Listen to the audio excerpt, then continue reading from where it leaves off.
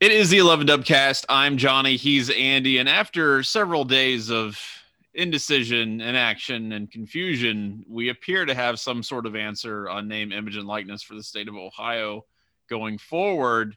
Let's do a very quick recap of how we got here. Okay, so State Senator Niraj Antani had a bill that he was presenting with the help of Ryan Day, Gene Smith, various Ohio State supporters and athletes, including Cardale Jones. Everything seemed like that was going pretty well. Passed to the Senate unanimously. Looked like it was going to be unanimous to the House.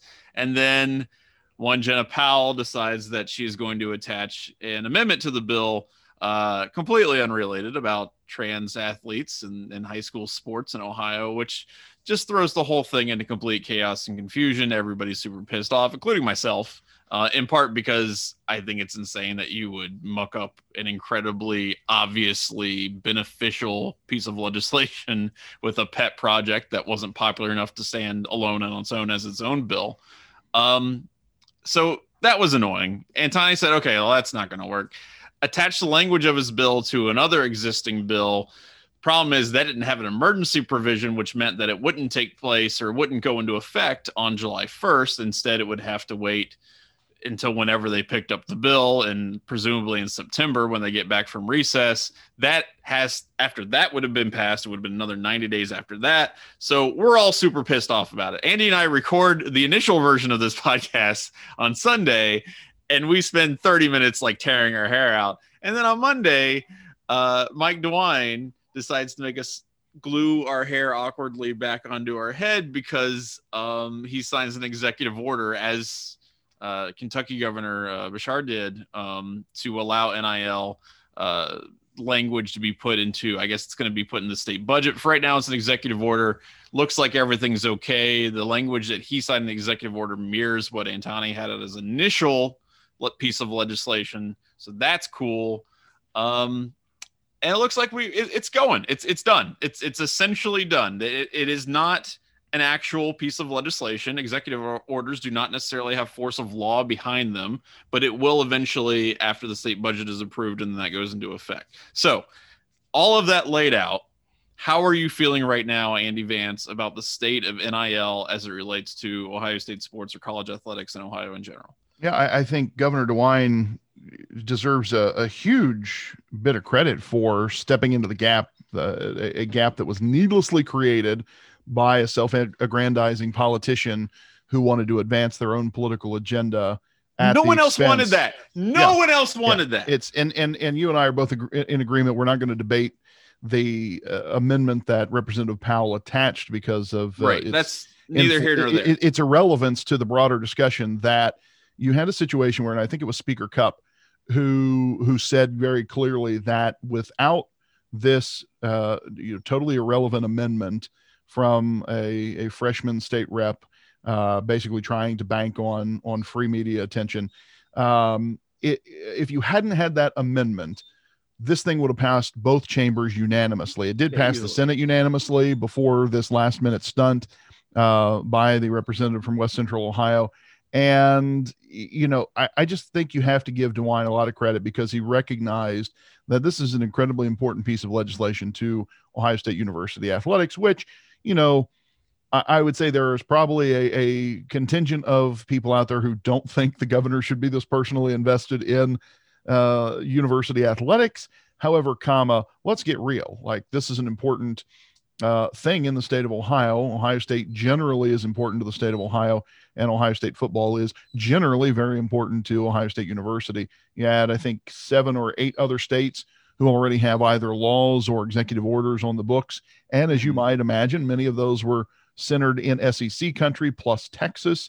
Go New Mexico, I guess, for also getting in on that. Otherwise, a bunch of SEC states that had already taken action. Ohio State was going to be at a huge competitive disadvantage, particularly to states and schools like Alabama, Florida, and Georgia, who'd already gotten their ducks in a row to make sure that their student athletes could capitalize on this wave of NIL opportunities that are going to be coming down their way in 2-3 days.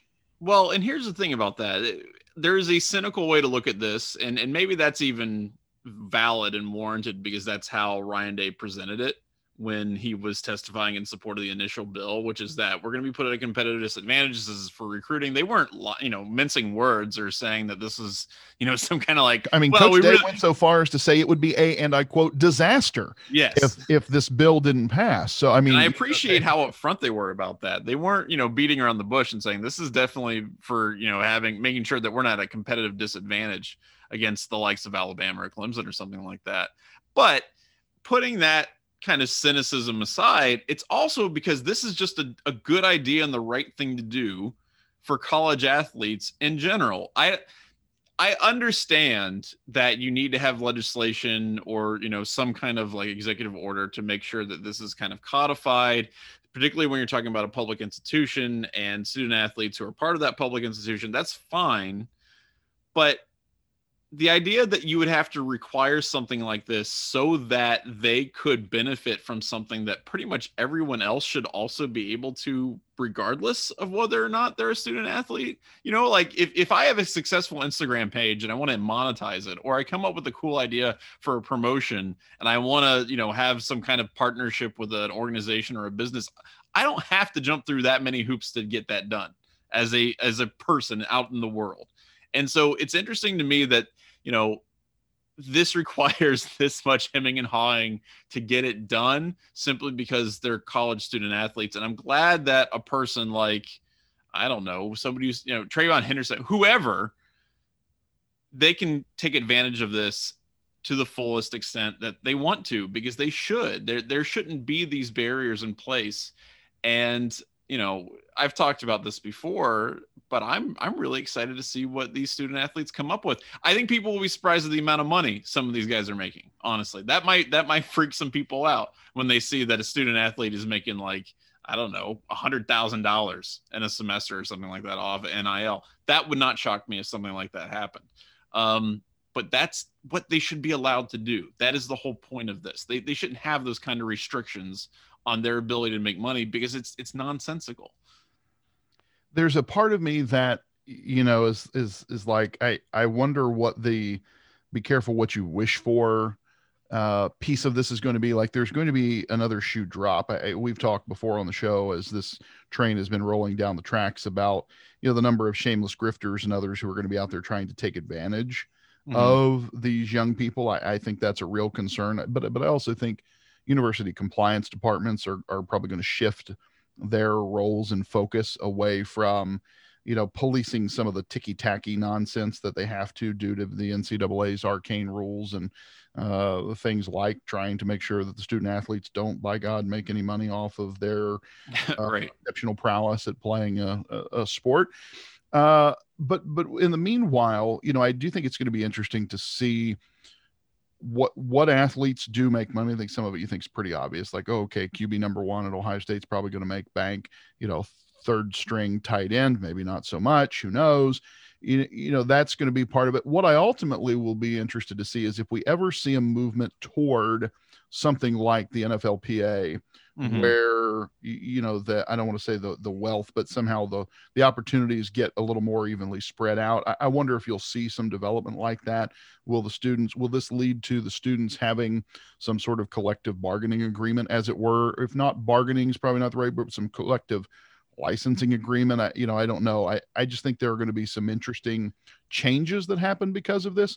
But at the end of the day, your original statement is quite right. Like, it's sort of been maddening to think that I, as a college student, could go and work 2-3 jobs, file a patent, could, start a business, do, whatever I wanted. And there was no chance of me running afoul of some, organization like the NCAA that was going to say, oh, wait, sorry, Buck, you've got to live in destitute for 4 years. And then for the love of the game, that's why you're doing it. For the love of the game.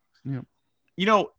It's so you mentioned collective bargaining, things like that. The Alston case that we talked about a few weeks ago specifically sets the stage for something like that. It does. Absolutely. It does. And I talked quite a lot about Justice Kavanaugh's concurring opinion, and that I think he made a pretty good case for that there may be some utility in seeing that as one of the avenues that addresses some of the concerns, real or imagined, that people have about what NIL or some future form of compensation for athletes might look like, and what kind of things the NCAA can and can't prohibit universities from doing. I do think there's going to, and some of it is going to be, NIL. The thing that's been interesting to me about NIL is that in some ways it's felt like the bridge or the band-aid. Like, we all agree that there's a problem here, that the students are the only ones not making any money from college football. Everybody else is getting rich from college football except the people actually playing the game. And Right. and that just feels wrong. Now, I'm firmly in the camp that things, okay, they're not making nothing. Like, a college education has value, and not walking away from Ohio State or Stanford or Alabama or wherever with 6 figures of debt is it's not nothing. But Right. at the same time, when I see every D1 football coach making 2, 3, 6, $8 million, and their assistants making $500,000 and up, I mean, that's pretty common now.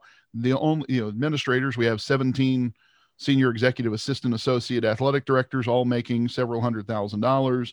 The only people not making any kind of money off this are the people actually doing the work Right. on the field. And that seemed wrong. So, if we all sort of start from that place, this NIL thing feels like a way that we could say, here's some money, but we don't have to, as the university or the NCAA or anything, actually have to change our business models in any conceivable way Right.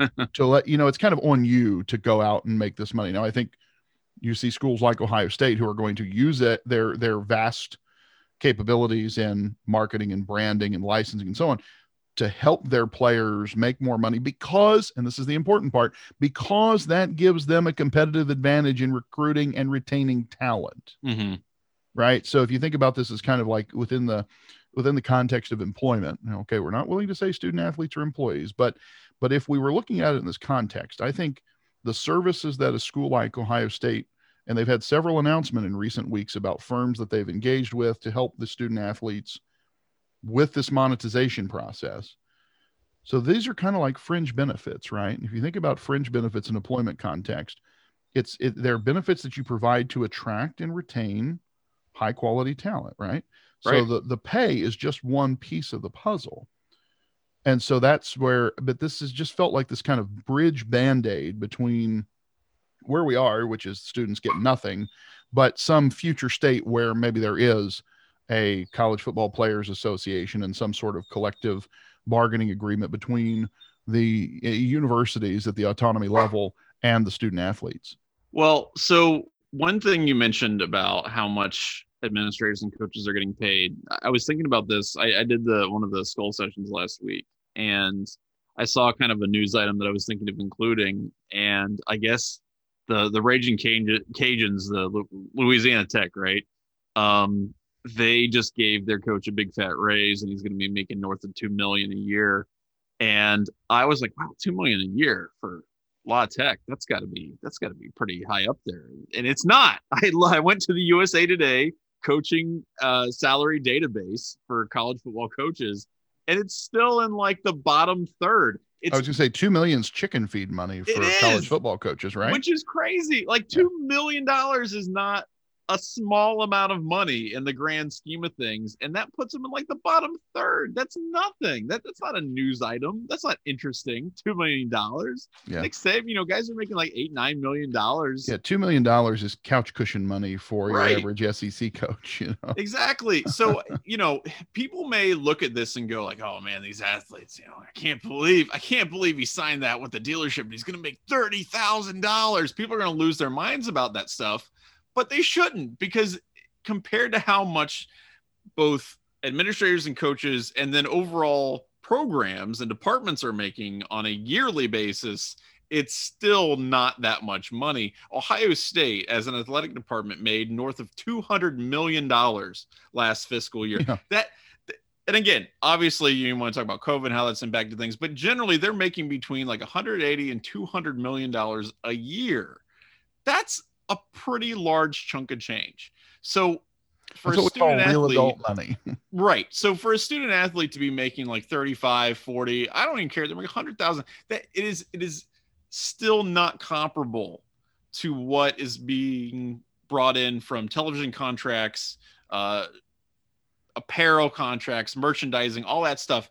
It is such a drop in the bucket. And that's why I think you see things like a push towards unionization and collective bargaining and whatnot, because student athletes see this. They walk into these, like the athletic centers, right? The Woody Hayes Athletic Center. They walk in the Woody Hayes Athletic Center. They go into Oregon's, Palace, where they've got all this kind of stuff going on. They go to even Northwestern, where they got their practice facility on the lake. They see all this stuff and they go, we know this wasn't done for free. Right. We know it didn't just come out of the ether. It is a product of what we're doing, that they have enough money to create this. And what college athletics has asked students to do for time immemorial is, okay, well, have fun with that. Be happy with what we gave you, and then don't ask for anything else. And I think as the money is piled up, as it's become so apparent that there is such an inequality in terms of compensation, even the Supreme Court acknowledged it. Like we said in Alston, that the disparity has just become too great to ignore. And I'm glad that DeWine was able to sign this executive order and get this thing rolling. I do think it's funny that he did specifically talk about like recruiting. This is one of his quotes. He did. He flat out said it. Yeah, the governor knows. Yeah, we need to let everybody know that Ohio is in the game. Ohio is going to stay in the game, and we're moving forward, and we want the best athletes to come here and to play for Ohio teams. Like, that's a pitch you make if you're a professional sports team, not necessarily if you're asking for people to go to your college athletic program, but they are professional. That's the point. This isn't the 1960s and 70s where Woody Hayes is working on year-to-year contracts for like $50, right? Because he just really wants to do it. I love the stories, like when they cleaned out Woody's desk and there's like paychecks in his desk that he never cashed. Right. And Woody was like he was not a wealthy man, but he's just like, yeah. No, he lived in the same house, the same like mom. I mean, he was in Upper Arlington, but it wasn't like Upper Arlington as we know it now. I mean, he chilled in the same modest house for his entire life. He didn't care. But that's not where we're at with college athletics. And to some extent, I feel like to some extent the hubris and opulence that you described, like I think about the waterfalls and like you go to, Clemson has like what? A water slide in their facility or something goofy like that. I feel like some of that obscene, it's like the Gilded Age, right? It almost pushed this further along, because what happened is you're making all this money, right? As an athletic department, $200 million a year, let's say. And yet at the same time, you're a nonprofit organization, right? And most of these that we're talking about, these P5 schools are public universities, right? So that kind of complicates things further. And then when you look and say, all right, well, how do we make this wash with the tax-paying public? Oh, well, we'll say, well, we didn't actually bank anything. So we spend all this money, and how do we spend it? Well, we need to make sure that we can recruit the best people, but we can't just pay them. We have to do our bagman stuff under the table. We can't just be like, hey, we'll pay you more to come to Alabama than to go to Georgia. So let's put in a water slide. We've got to make the expenses match the revenues, and then we'll be good, because we'll be just nonprofit. So then we've put in all of these palaces, these luxury dorms specifically for, even though they're not quote unquote specifically for and all, you got a barber shop in the athletics, and some of these things make sense because they're time saving for the players and whatnot. But you spend all this money, and then they could look around and say, wait a minute, if we can afford a water park in the athletic facility, can't we afford to give me a little bit of money so I can take my girlfriend out to dinner on Friday night? Right. Or at least give me the ability so that I can get my own money to do so. I mean, that's the thing. This doesn't cost schools a penny. Nope. This doesn't cost them any money. That's what blows my mind about this. They can do this for free, and it's not a problem. It's just a means of control that the NCAA was exerting over student athletes for whatever reason, and they tried to justify it in front of the Supreme Court and could not do so.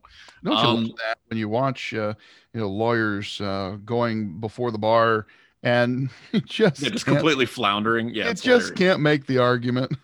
Yeah, so it's not.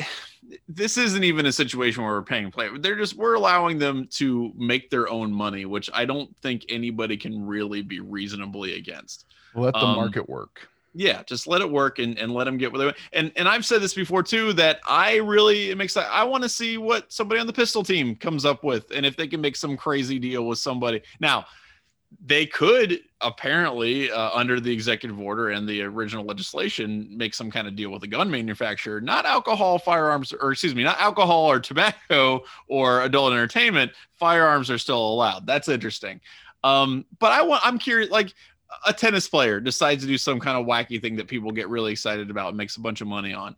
Men's volleyball, I don't care. I want to see how creative some of these student athletes can get when it comes to monetizing their name, image, and likeness. And I hope it becomes something fun, right? Instead of just, instead of something dour that we all just get really grumpy about. There's a lot of ways this could be really cool for the sport. And I'm excited to see in what ways creative students take it. Now, here's the question for you. What percentage of recruiting pitches this summer have focused on how much money? 100%. Yeah. 100%. They all have. And look, we've talked about this in other Dubcasts as well. I'm a little disappointed about how Ohio State has rolled this out. I think they have not been nearly as flashy as they could have been. But I was actually looking at even Michigan State's. Michigan State has their whole thing that they've got going. Every single one of these colleges or universities is going to say, like, look, we may not be New York City. We may not have the largest media market in the universe, but you can be a star here in this particular town. You go to West Lafayette, you can dominate West Lafayette. Now, that's a silly recruiting pitch. I don't know how well that's going to work on a lot of guys, but that's going to be part of it. They are absolutely, every single one of these colleges and universities are going to be telling kids that they can make money where they're at. And that's part of why you should go. Now, again, is that going to ring hollow for some of these places? If you're in Champaign and they're telling you about like the crazy, fast paced life you're going to live, making money from dealerships in Champaign, probably that's not going to be as advantageous than if you live in like, Columbus or something like that. But, it's still going to be part of it. The flip side of that though, is some of those players, how many recruiting battles have we seen between Illinois and Ohio State in the last 20 years? Exactly. So what this does is this probably solidifies the already existing gaps between the proverbial haves and have-nots. But I do think though Illinois did something really cool. I give shout out to them for hosting. I saw earlier today that they were hosting a workshop basically, or a seminar for area businesses who wanted to understand what NIL meant for them. That's smart. Yeah. And so, the idea that, hey, we're helping you, local business owner, figure out how to use this to your advantage. But at the same time, this is a service to your current players and future recruits that, hey, we're priming the pump for you to build up. Champaign may not be a top 100 media market. I don't actually know what the Champaign media market is, but not top 100 Chicago markets. Might work out. Well, Northwestern is Chicago's Big Ten That's team. True, I don't know if you knew that or not. So I think that was an actual ad campaign recently. So I think that was really clever of them to do that. And I think you'll see more teams, kind of using their relationships in the community on this particular front. And, it's going to be really interesting times. Yeah, I'm just glad that they got all this done. I mean, July 1st was really kind of the deadline for all of this, and DeWine stepping in and getting it taken care of through executive order seems like the obvious solution, but maybe not one that people thought. Maybe not the avenue that people thought it was going to take when this whole thing started. But it definitely helps out Ohio State and Ohio State student athletes, and I'm glad it's going to get done. So we'll keep monitoring that. I mean, obviously, we just got a few days, literally just a few days before all of this goes down. And things are going to change really, really quickly. So we here at the Dubcast will, of course, keep an eye on that and watch it going forward. Stay tuned. I have been following recruiting, I think, a little more closely than I typically do in the past probably couple years since Ryan Day really established himself as the Ohio State head coach, because of how unbelievably good he is continuing to be on the recruiting trail. And not just him, obviously, the entire staff has just done an unbelievable job. I was a little skeptical that he was going to be able to keep up what Urban Meyer was able to do under his tenure. He seems to have been able to surpass that. which is wild to me. So the big news, the other big news that everybody was actually happy about in the past few days, one big target for Ohio State, one big, and by big, I mean he's a big dude, defensive end target, was going to go to Alabama, canceled that visit. JT Tuimoloau is no longer going to head down to Bama. So it really does look like it's a two-team, two-program competition between Oregon, right, of local team, right, and then Ohio State. And that would put him, Jack Sawyer, huge defensive line gets in the same class. That would be unbelievable. But this is shaping up to be an unbelievable class, just top to bottom. It's wild what's going on right now. And if they pull JT, I'll be pumped. That'll be amazing. I keep saying, if I were a defensive lineman, and I had at all any interest in Ohio State as an academic institution or as an athletic program. I mean, not every recruit is interested in Ohio State for whatever reason. That always baffles me. But not every recruit is going to be seriously considering Ohio State. Maybe they're just not interested in the Midwest. Maybe they're godless heathens. I don't know. But they're not interested in Ohio State. But if you are at all considering Ohio State and you are a player of the defensive line position, why wouldn't you come to Ohio State? When you look at the incredible success that Larry Johnson has had, not only developing the best defensive linemen in college, but putting them into the league where they are also successful.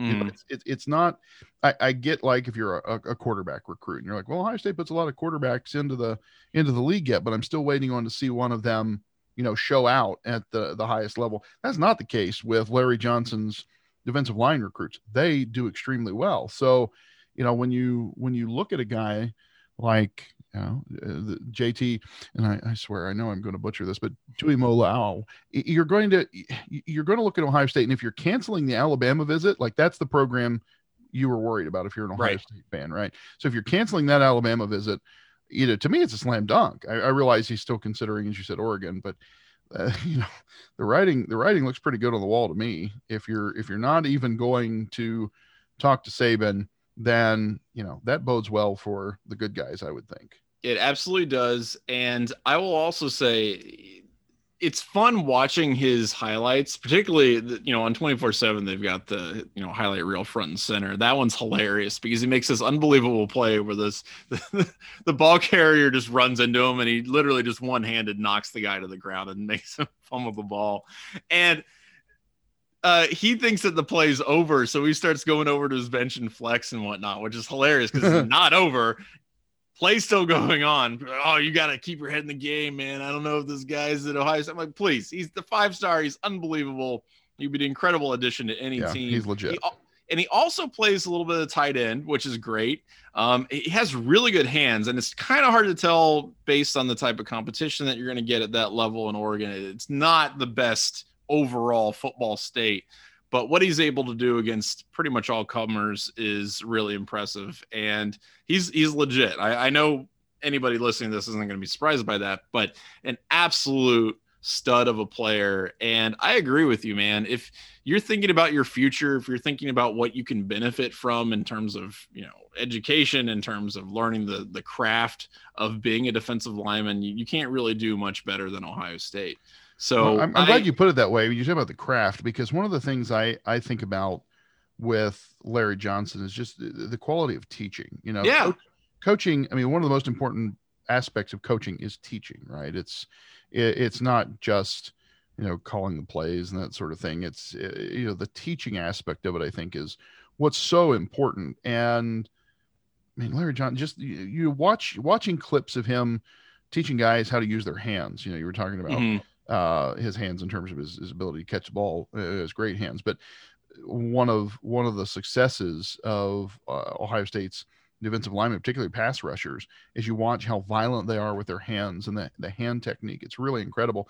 And I'm convinced Johnson teaches that better than anybody in the business, just because it's consistently a strength of the guys he produces through the program. Right.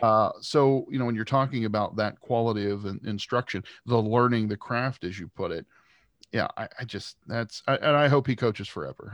Yeah, I they're don't know how not many more bull years. rushers. They're not No, bull not at rushers all. coming to Ohio State. These are guys who are really, really well versed in the finer points of being. And you know, they say a defensive lineman that's the least technical position. It's only the least technical position if you want it to be the least technical position. If you want to try to be like a Vernon Golston and just overpower everybody and then get to the NFL and have no idea what you're doing, that's fine. You're going to get a first round evaluation and get a butt ton of money, but you may not last super long. Guy like Larry Johnson can show somebody the skills that they need to last at that next level, because they're not, you know, guys like the Bosas and Chase Young and all, they're going in at a really, really high skill level to the NFL. And you can see that right away. I mean, they're making instant impacts as rookies because I think they're a lot more advanced than some of their contemporaries coming out of the NFL draft. It's not, you know, it's hard to tell from a layman's perspective exactly what's going on sometimes when it's so quick, right? When plays happen so quickly, when the players are playing so fast, you don't really know exactly what's happening. And maybe that's why it's so apparent that Larry Johnson is so good at his job, because you can have a guy come in with no kind of NFL and make an instant impact in the way that Chase Young and the Bosas did immediately. So I'm excited for that. I'm excited for all the guys coming in, but it's just been a joy to watch defensive line play and see how it's been going down at Ohio State, because it really is. They're just technically incredibly well skilled. It's fun to watch. Couple other things I want to hit before we get to Ask Us Anything. We've got obviously basket bucks. We've got Dwayne Washington and EJ Liddell kicking it, trying to make the NBA, seeing what that's going to look like for them. Obviously, they're not, you know, having to make any decisions quite yet. Looks like Dwayne Washington is getting a lot of love right now, kind of, you know, checking out the combine and doing what he's doing. I was a little surprised that he is doing as well as he does. I think his handles were just super loose last season. I was kind of like, I think maybe he'll get pressured and guys will kind of maybe eat him alive a little bit. I didn't think he was going to do super well in a combine type situation, but he's done really, really well. It'll be interesting to see what he decides to do. EJ Liddell, maybe not so much. And maybe he's a guy that we have coming back. And that would be really helpful for Holtman and company. But how do you feel about this? If you were to project it out right now, Andy, how would you say Liddell and Washington decide to go with this? Yeah, I mean, I've been sitting here under the assumption that when Dwayne Washington got invited to the combine, that's all she wrote, that he gone, you know, because it's felt like to me that he wants to go, like he wants to be in the league. I'm not saying that he doesn't want to be at Ohio State. I don't necessarily mean that, but right, just that this is a guy, and they all want to get to the league. I know they're all get to the NBA. I know that, but you know, you just have a feeling that sometimes guys really want to go, and he just has felt like a guy more so than Liddell. Like so if I were calling you today, I would say, you know, Dwayne's gone and Liddell's back. That's kind of how I've been assuming it would, and I don't have that. I mean, you know, I'm not talking to these guys, obviously. So this is all just, you know, from reading coverage of the astute Colin Hass-Hill and Dan Hope and the rest of the beat crew. Like that's just kind of the sense you get from reading the coverage. How does that square with what you're thinking? Yeah, I would agree with that. And like I said, I was surprised by that. I didn't think that Washington would do as well as he did. I thought he would get kind of a splash of cold water and go, okay, well, maybe I need a little bit more development. But I would agree with you. I think that's pretty much the way it's looking. And, you know, it'll suck to see Dwayne leaving because of what he could mean to the offense when he was on. I mean, he was an incredibly impactful player at times, and you know, the best player on the court for a lot of the season. It just depended on whether he was, you know, keep taking care of the ball or not. But Liddell coming back would be a huge boost, and I agree with you. I think that's pretty much how it will shake out. The other thing that I want to mention real quick, Ohio State Olympians. We've got. You know, I've been watching all of the trials. I've been watching the gymnastics, track and field. I watched swimming, all of this great stuff. I love the fact that we've got so many different Ohio State athletes who are not just, you know, having a lot of success and making the Olympics, but in a lot of different fields. You know what I mean? It's, you know, you've got like, you've got swimmers and you got runners and all these other, I love watching that. That's a lot of fun to me. Last night, I know that we had, well, I was I was going through the list of Ohio State athletes who are going through. I do appreciate Christina Clemens Doritos earrings. I thought that was pretty great. That was a lot of fun. I thought that was pretty cool. I also like the fact, Alec Yoder made it on the gymnastics team as a specialist. That's pretty cool. Anavia Battle made the team in the 200 meters, that's a big one. 200 meters is a super, super competitive event in track and field, especially in the United States. That is an event that Americans really, really want to have a big impact on the Olympics in. And Allison Felix, for example, is long time dominant in that particular event. So for Battle to be able to make that team is really awesome. She's got a chance at a medal. That'll be fun to watch. So I am just really excited to see all these Buckeyes in the Olympics. I think that's a lot of fun. Yeah, and I'd be remiss if I didn't give a shout out to Buckeye alumni Kyle Snyder, who will be representing Team USA again in Tokyo at 97 kilos. One would hope that we see a rematch of Snyder Sedgelayev. If that happens again. How do you think that would go in 2021?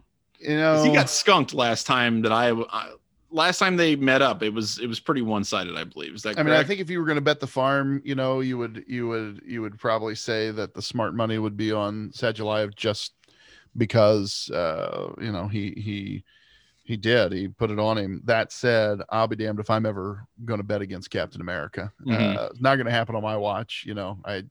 If anybody in the world can beat Sedgelayev, it's Kyle Frederick Snyder. I don't love that he's not training at the Ohio Regional Training Center anymore. Right. That will always bother me a little. That said, I get it. I get what he was trying to do, what he was trying to accomplish. I don't think he needed to do it, but I will never bet against him. The guy is too good. He just has too many gifts. He works too hard. He trains too hard to see me bet against him. That said, I mean, Sedgelayev may be the greatest 97 kilogram wrestler in the history of the sport. I don't know. He's just really, really good. It'll be a fun match to watch regardless. Yeah. And Snyder has beaten him before. He has. Like let's not sell the man short, and Snyder's still the youngest gold medal winner in USA wrestling history. His gold medal performance in Rio, was pretty legendary because here in something like an 18-month span, he wins the world championship, an NCAA championship, an Olympic gold medal. It's very few people have ever accomplished that particular trifecta, let alone, before their 20th birthday, I think. And before, in a span of like 18 months, it's just really, really pretty wild. Yeah. Really incredible what he's accomplished.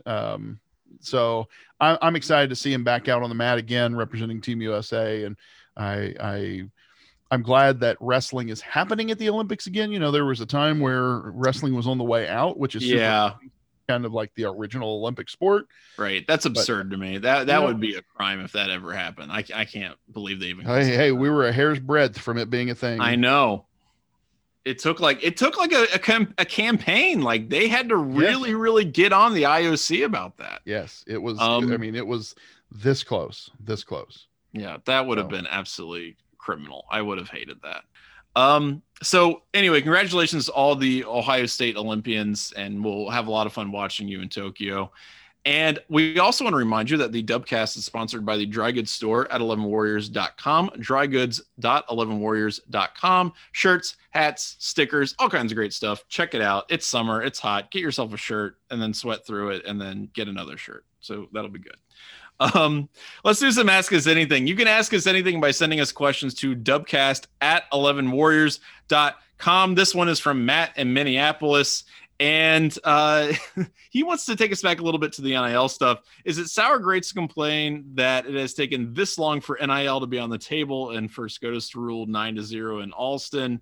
That was a case that we mentioned a few weeks ago. We were talking about basically how the NCAA can't limit educational benefits given by the member organizations, member universities within the NCAA. I outlined these and many other issues in the NCAA member institution relationship, and he published Law and Economics long paper in 2006, basically called out what would happen to Terrell Pryor, DeVere Posey et al. Before it actually happened, and how it would be, to use a Stuart Scott term, a Travis Schumachery.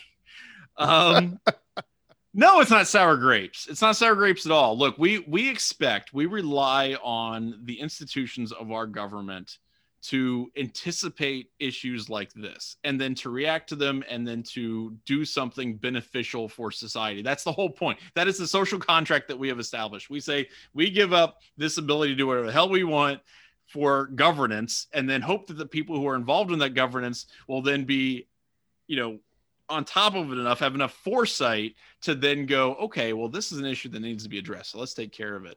And the fact that this is something that you, Matt, were so obviously able to call out years before it even impacted Ohio State, right, in 2010, 2011, that it's something the NCAA should have seen coming well before that, especially given history of things like, SMU and whatnot going back into the 80s and 70s and whatnot. So no, it's not sour grapes. It's stupid that they weren't able to get on top of this much, much earlier. And it's insulting that you had a solution that was then blown up at the last second because of hubris and stupidity. So no, it's not sour grapes.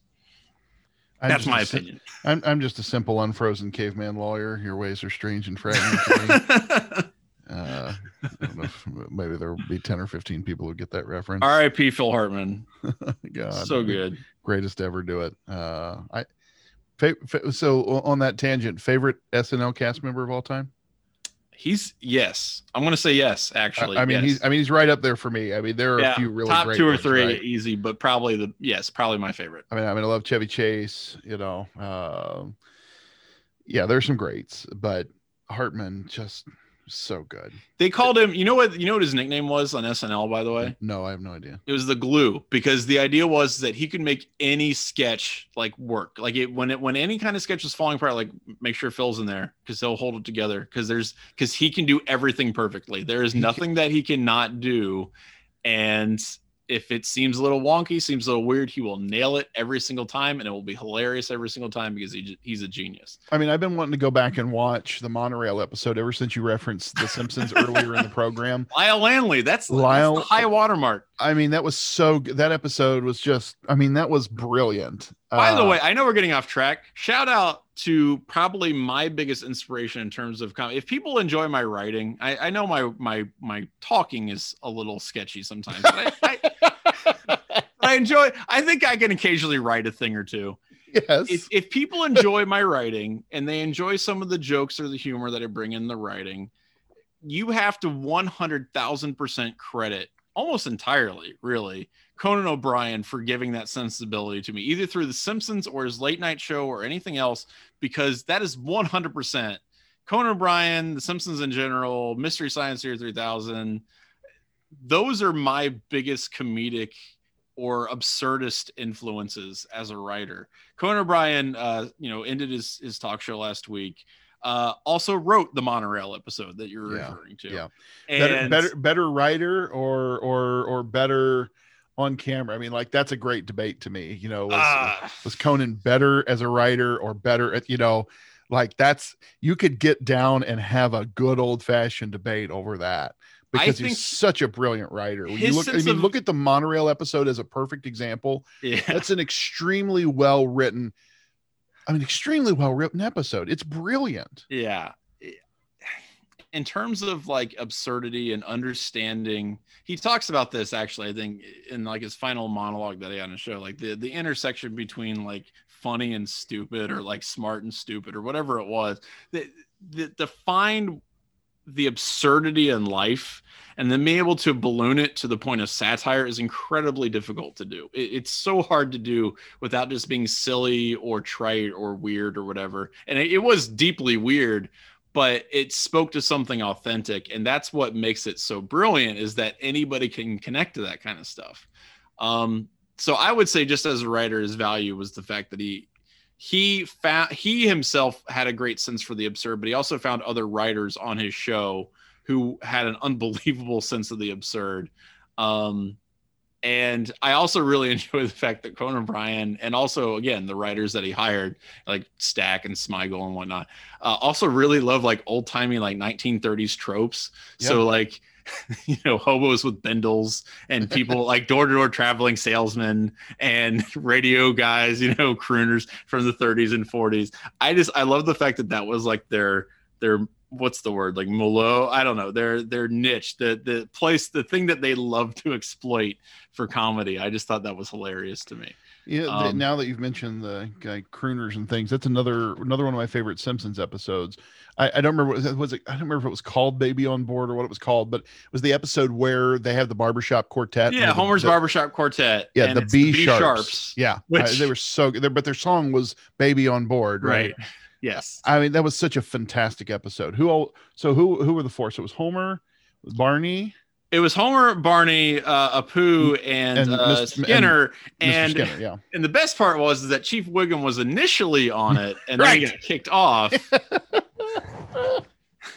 And then he tried to weasel his way back on, and then it didn't work out. So there's so many little. Barney was such a great singer, and my favorite part is he's singing this Irish thing in the toilet, like Danny Boy or something. I mean, and then while he's crawling on the floor of the toilet, and he goes, "Now where's me toothpick?" And he's like searching for this toothpick that he dropped in the floor. Oh my god, that was such a great. I just them singing the name of the B Sharps. Oh, that tickles me we so much. We need a name that sounds clever at first, but then gets more irritating every time that it's repeated. And they say, "How about the B Sharps?" And they laugh, and then they say the B Sharps. Yes, the B Sharps. The B Sharps. So good. I love it. And there's so many. I mean, that's one of the things. And I'll admit that I have not, after season, I don't know, 6, 7, 8, I'm not sure. I was no longer watching it religiously every week. Yeah. But some of those classic episodes from the first half a dozen, and the number of like instantly recognizable memes or things that have come out of that. So I'll always get a kick out of and laugh every time I think about it is Ralph Wiggum. So you mentioned the Chief. This made me think of Ralph on Valentine's Day, giving Lisa the Valentine with the train. He says, "It says, I choose you, right. And it's got a train." Yeah. It cracks me up. Or the time that Ralph, I don't remember what it was, but he says, "I eat the purple berries. It tastes like burning." Well, and the best part about that joke is that's when they're stranded on the island. Is that what they're doing? Like the Lord of the Flies? Yeah, exactly. They're making a Lord of the Flies parody. and Ralph is like holding his stomach. He's clutching and moaning. And the best part about that joke is Bart going, "How do they taste, Ralph? Good?" He's like clearly in pain and not having a good time. It tastes like burning. Yeah, it's fantastic. The show's great. The other one, let's see, Ralph says, "Me fail English? That's impossible." Yeah, he's just a one-liner machine. Oh, yeah, so many good lines. But Phil Hartman is Lyle Landley. Lionel Hutz. Oh, yeah, Lionel. All this stuff is Lionel Hutz. Where he's hired as the babysitter for Bart and Lisa, and he falls asleep on the couch, and they wake him up, and he instantly snaps awake, and he like shoves a knife in their face. He says, "Don't touch my stuff." He's like, "Wait a minute, this isn't the YMCA." Yeah, he was just, you can't forget Troy McClure. I mean, you may remember me from such classics as. When I say he slept with the fishes, that's I mean, I don't mean he's dead.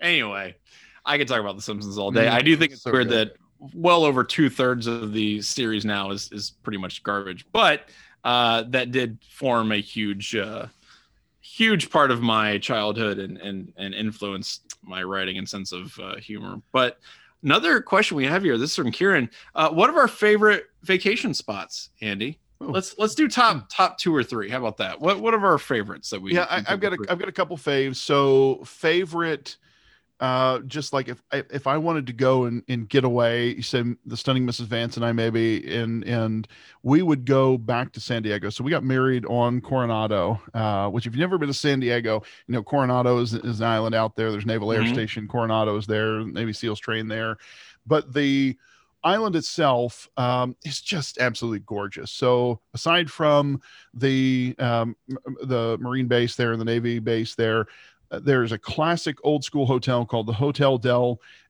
Coronado. And the Hotel Del, I've never stayed there, but we got married on the beach in front of it. And Coronado is kind of like this little town.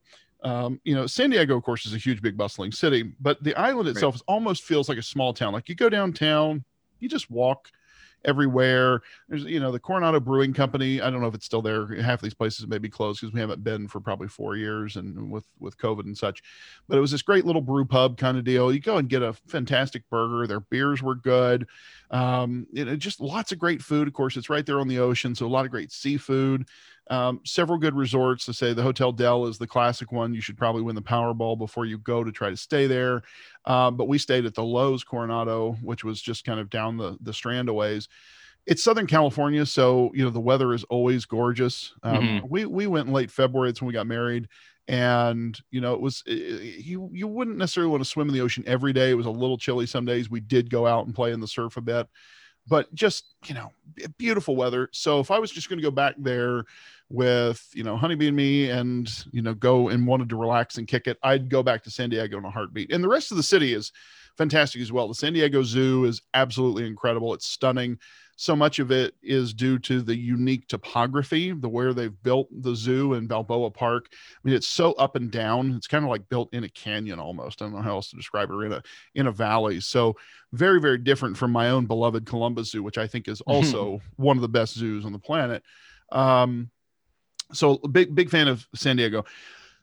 If I'm going with the family, so if we're taking the little tyke, I am such a junkie to go to Walt Disney World, and we love it there. It really is the happiest place on earth. I know it's not everybody's tempo, but I didn't get to go as a kid. We went on very few vacations as a kid. Most of our vacation was like the county fair, maybe state fair. I remember one year we loaded up the four of us and grandma, and we went to Amish country, Berlin, Ohio, Holmes County area. I remember, I kind of look back on it now and laugh. There were like 5 of us in a 2-bed room at the Days Inn in Berlin. It's like, this is really living, but we didn't have much when we were kids. So that's, vacation wasn't something that we did every summer, but we were very fortunate that we grew up on the farm. So you were out kind of in the country, wide open spaces, lots of sun and all that every summer anyway. So we were very fortunate. So I didn't go to Walt Disney World until we took my daughter the first time. And I will till my dying day remember and get choked up a little about. She's sitting on my shoulders. We're right there on Main Street, kind of, as you come in the front gate of the Magic Kingdom, and you can see Cinderella's castle. So we're right there along that street, and they're doing the electric light parade at twilight the first night we're there. And the first float comes through, and my daughter is just vibrating on my shoulders, and she says, "Daddy, it's Mickey and Minnie." And you can just hear the electricity in her voice. And I'm like tearing up because she's so excited to see Mickey and Minnie. And it's like, this was so worth it. Just to be there and, experience that through a child's eyes. And, there's a lot of things for mom and dad too, right? Like Epcot's a ball, you go and eat and drink your way around Epcot. And that's a lot of fun in its own right. Oh, I thought you meant like literally, like Epcot is a ball. Yes, that too. I did that ride twice. It's very interesting. It's just, you again, maybe try to win the Powerball before you go, because there's no doubt that it is obscenely expensive. But yeah, those would be my 2 picks. Okay. Where are you going? It's interesting because I'm definitely a guy who really gets into the historical aspect of a place and the cultural aspect of a place. Like, I love going to museums and whatnot. I've been to Washington, D.C. many times, and I love going to Smithsonian and checking out the Supreme Court or going to the archives, all that kind of stuff. I love that. But I don't know. I don't know if I would put that in like my favorite vacation spots. To me, that almost feels like a business trip, if that makes sense. I mean, I think there's a difference between a vacation and a family trip, right? Yeah, absolutely. Like I would vacation sort of agree with that. implies that you're going to go and prop your feet up, or just enjoy Mai Tais. Like I Right. think about, because I'm like you, I love to go. We're going to take a family trip to Washington D.C. so that Yeah. we can go and do all those things with the Right. little tyke. I don't know that I will think of that as a vacation. Right. I agree with that. And so I'm going to leave those types of experiences out because, I've been to Gettysburg a couple times, some of my Gettysburg is favorite. absolutely one of my favorites. Yeah, I loved going there as a kid. I had so much fun there, but I don't know that I would say that's like a destination spot that I would really check out. The two that I'll say that I have enjoyed and really, really, really loved recently. Um, so my wife and I went for her 30th birthday a few years ago. We went to Frankfort, Michigan, which is kind of this nice little quiet town on Lake Michigan. And it's just this beautiful, quaint little place. We were literally, 5-minute walk from the lake, which might as well be an ocean. We went horseback riding one day. We went to the dunes, the Sleeping Bear Dunes, another day, which was incredible. We just chilled out by this nice lighthouse and peninsula, and flew kites one day. It was just a really, really fun experience. Super chill, super laid back, awesome, awesome location. Really nice in the summer. It wasn't like blazingly hot. You get the breeze coming off the lake. It was just a lot of fun. I really, really enjoyed that. That would be a good like kind of relaxation vacation kind of thing. And then for honeymoon, we went. Part of it was in Italy where we went to Florence, which was incredible, and went to Tuscany and went around there. And I'm not going to take anything away from those experiences because those are great. Lake Como, we were there for a couple of days. That was awesome. But the few days that we were in Switzerland by the Matterhorn in Zermatt was I love mountains. I adore mountains. I used to live there around mountains when I was in Japan, and I was so sad. One of the biggest things that I was sad about coming back to Ohio was like, oh man, I love Ohio, but it's so flat. And I had been wanting to see big, huge mountains for a long time, and the Matterhorn and the Alps is just one of those experiences you got to have. And so we took this. There's this train. You got to pay like $100 to get on this train, but it's actually worth every penny and might actually be something that you would pay more for to do this. But you take this train in Zermatt and you go up the mountains to Gornergrat, where it's this overlook of like the glacier and the Matterhorn and whatnot. And the day or so that we spent just kind of like traipsing around that area was I cannot explain. It looks like every dream that you've ever had about being in the mountains. And it's just one of the most insane, intense nature experiences I've ever had in my entire life. And I would pay an infinite amount of money to be able to go back and just chill there. And so when we got down the mountain, right, our hotel room was facing the Matterhorn. So I had a perfect view of the Matterhorn. I'm sitting on our balcony. I'm reading Lord of the Rings while they're like the bells are pealing in the cathedral in the town. I'm reading Lord of the Rings. I'm sipping a little bit of water. It was just freaking fantastic, and that was an experience I don't think I'll ever be able to replicate in my life. So I will definitely vouch for Zermatt again. Like Disney World, incredibly expensive, prohibitively expensive, but still a pretty freaking amazing experience. Now, So I have to give, now since you mentioned Switzerland, so, and I mentioned we didn't go on a lot of vacations when we were kids, but I got to give my parents so much credit. So in the summer between my freshman and sophomore year of high school, I was invited to join this marching band. It was called the Spirit of America National Honor Band, and I played the sousaphone. And no, I didn't. I didn't join the marching band when I went to Ohio State, much to my everlasting regret, because I would have been a potential future eye daughter because of the instrument that I played, and so I will sort of regret that. But this marching band, Spirit of America National Honor Band, was touring Europe. We went to Europe for about 3 weeks and did like 8 countries, kind of your classic European tour, right? Like Luxembourg, Liechtenstein, Belgium, Switzerland, Germany, France, et cetera, et cetera. And so we did Amsterdam as well, the Netherlands. I'm trying to think where else. There were like 8 countries. Anyway, and it was, fairly expensive, right? Send your kid to Europe for 3 weeks. And, it was a big thing, but we figured out how to make it work. Mom and dad, I did a lot of fundraising in the community, wrote some letters to local businesses. Would they be willing to sponsor my trip and all that sort of thing? And so then I went back a second time when I was in college, was invited to go back again. And, if you've never been to kind of what I'll call the old world there, the classic European tour, you really should go. It's beautiful. And the geography is so unlike, the topography is so unlike where you and I come from. Right. And not that we I don't mean, it's have hilly in Southwest, like you yeah, get right, the hills and right, right. whatnot. So, yeah, southeastern Ohio, It's not flat. beautiful country, beautiful Yeah, countryside. The stunning Mrs. Vance comes from West Virginia. There's some beautiful countryside in absolutely. West Virginia. You can drive out, find the mountainous regions, and certainly you go to the Rockies, and there's beautiful mountains in this country. But I just find the mountain towns that you were describing. So we went to Innsbruck, Austria, is a great example. Austria was a beautiful country. Innsbruck, Arnold Schwarzenegger spent a lot of his time. I think he might have been from Innsbruck, but that's sort of the region that he grew up in. And you're kind of down in the valley of this big mountain range when you're in Innsbruck. Went to Heidelberg, Germany. Great old city.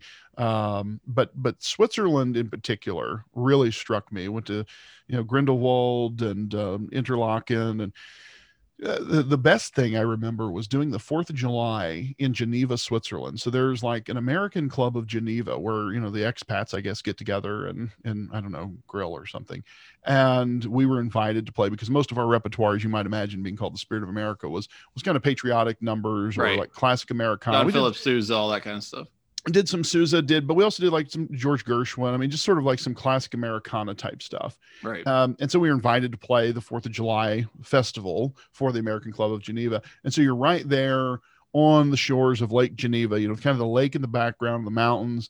It was just sort of a really powerful experience to be playing beautiful music in that setting, and the locals loved it. We were so welcomed everywhere we went. Like, you sort of have this impression that the Europeans are going to be kind of turn their nose up at the ignorant, arrogant Americans. That was not my experience at all, aside from one really grumpy Austrian ice cream shop guy who was hell-bent for leather that we were going to pronounce raspberry in German.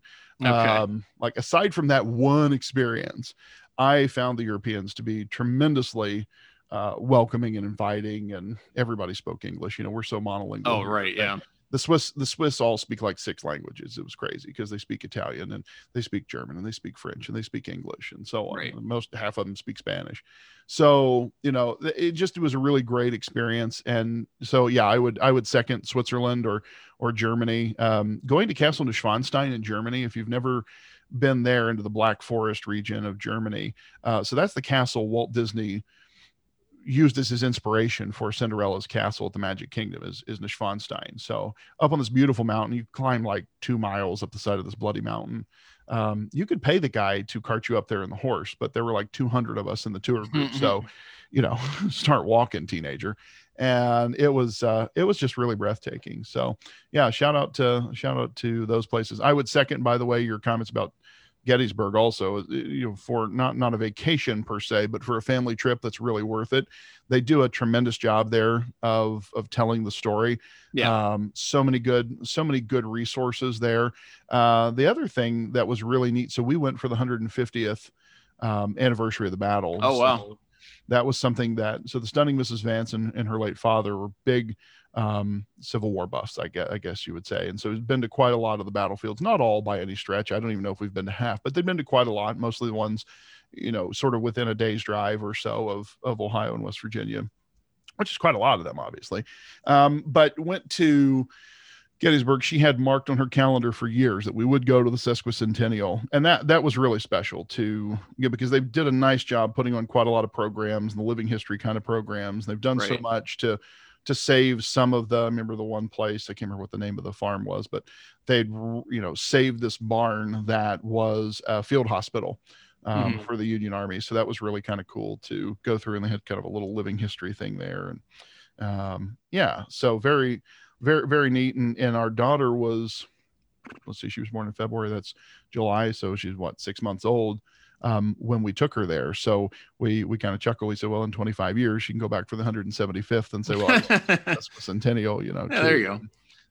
Yeah. Good plan. Gettysburg is legit. And the fact that they've been able to preserve, obviously it's it's the most significant in terms of casualties and whatnot, but also in terms of probably connecting the Civil War with our culture psychologically and culturally. It's significant, and it's unfortunate that other battlefields that are also very significant haven't been as preserved as well. We've been to Antietam when she's been to a lot more of them than I have. She and I together we've been to Antietam and we've been to Manassas. Manassas was very nice. They'd done a nice job with it. There's a lot more, and maybe it's because just the way the town is, the center of the town of Gettysburg embraces what do you want to say, the tourism part of it, I guess. Sure. And I didn't get that quite same vibe out of Manassas. I don't even remember where the heck we went to Antietam. The one that was kind of a bummer is we were going to go to the 150th anniversary at Appomattox Courthouse. Oh, wow. And ended up having to cancel that trip. But that one is out in the middle of nowhere. Right. Gettysburg, there's quite a little developed town there. Manassas is a very busy town. Yeah. Yeah, I imagine Appomattox Courthouse out in the middle of nowhere. Right. Yeah, that's interesting. Last question here we have real quick. This is from our good friend Alvin. Alvin, what is one phrase or saying that someone, mother, teacher, friend, etc., said to you when you were young that has stuck with you until today?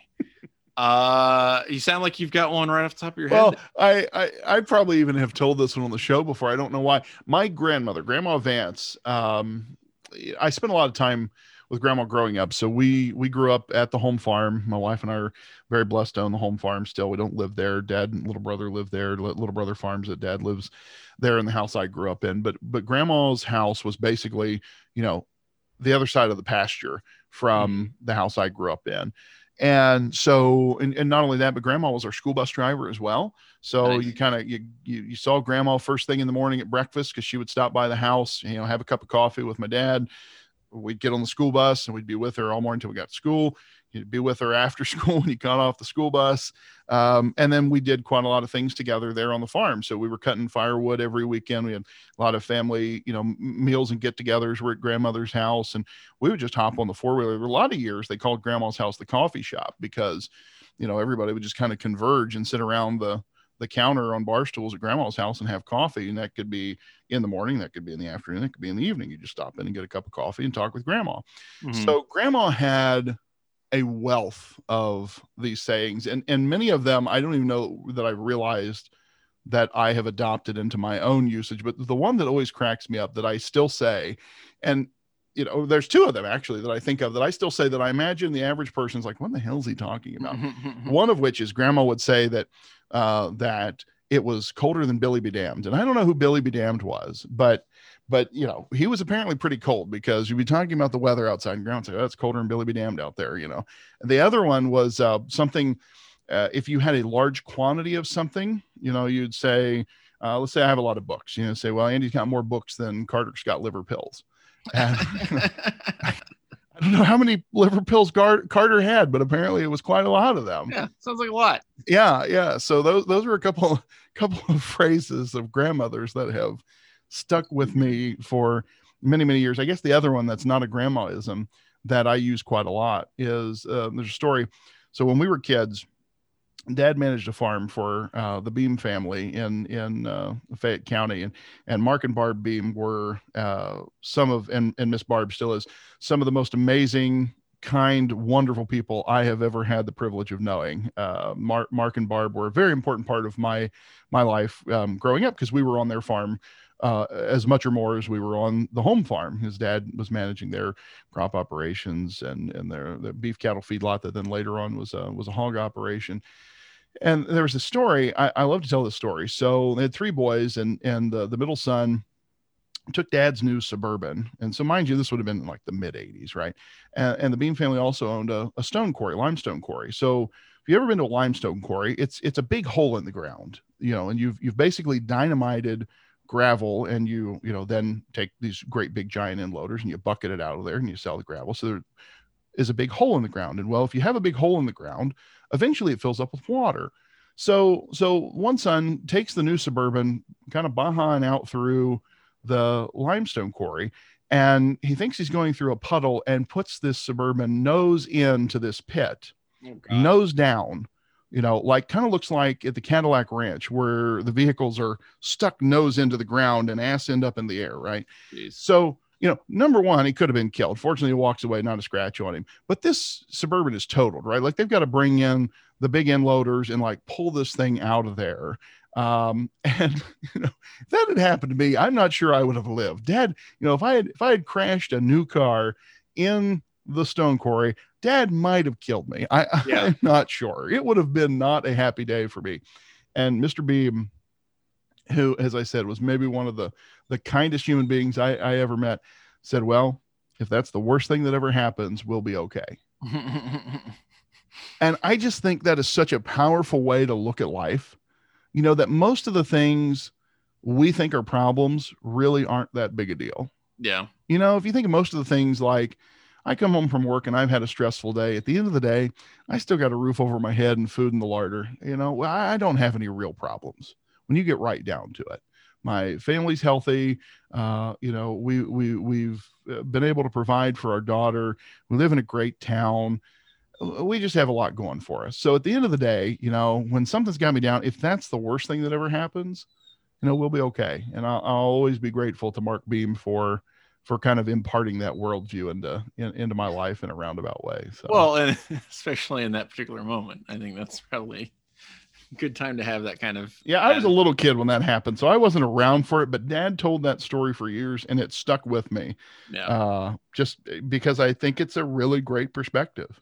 Well, I will say, so what I think of when I think of this question, this is something that I think maybe explains a lot about human foibles and how people react to things as well. And I don't know if I've told this or not on the Dubcast before, but I had a government teacher in high school. I was a junior, I think, maybe a sophomore, and his name was Mr. Jester, and least appropriate name for a human being of all time. Like Mr. Jester did not ever crack a smile. He was not a gregarious human being. Great teacher, really enjoyed him, thought he was cool as hell. Not one to crack a joke. And I remember one day in class, there's this kid who would just not stop challenging him on everything. And it wasn't one of those things where it's like, okay, the kid's asking a question or he's trying to point something out. Kid was just being combative and then not really had anything behind it. And one of my friends in class was like, Mr. Jester, can you just stop him? Can you make him stop saying stuff like being dumb? And I remember Mr. Jester looking her in the eye and said, or looking at her and was like, look, you can hit some people in the face with a pie and they will look at you right in the eye and tell you that you missed. And I think about that a lot because it's true. There are some things that you just can't convince anyone of no matter what. And someone could, they could wrap their car around a tree and be like, I was driving fine. They can, I don't know, pee their pants and say like, man, it's really raining hard today. It doesn't, for some people, it doesn't matter. And I think Mr. Jester perfectly encapsulated that when he said, you can hit some people in the face with a pie and they'll look you right in the eye and tell you that you missed. Yeah. And he was right. And he's right. He is good. Dead. Absolutely right. So shout out to Mr. Jester, kick-ass dude. Top was actually my mom's government teacher, which tells you a little bit about how long he had been in the profession by the time he got to me, which is pretty great. Been around a minute.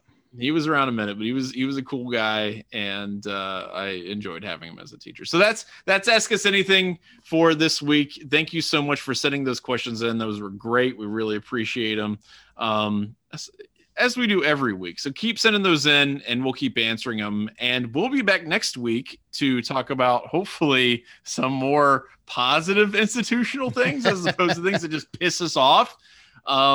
So we'll get to those and obviously your questions as well. But until then, I'm Johnny. I'm Andy. And we'll see you then.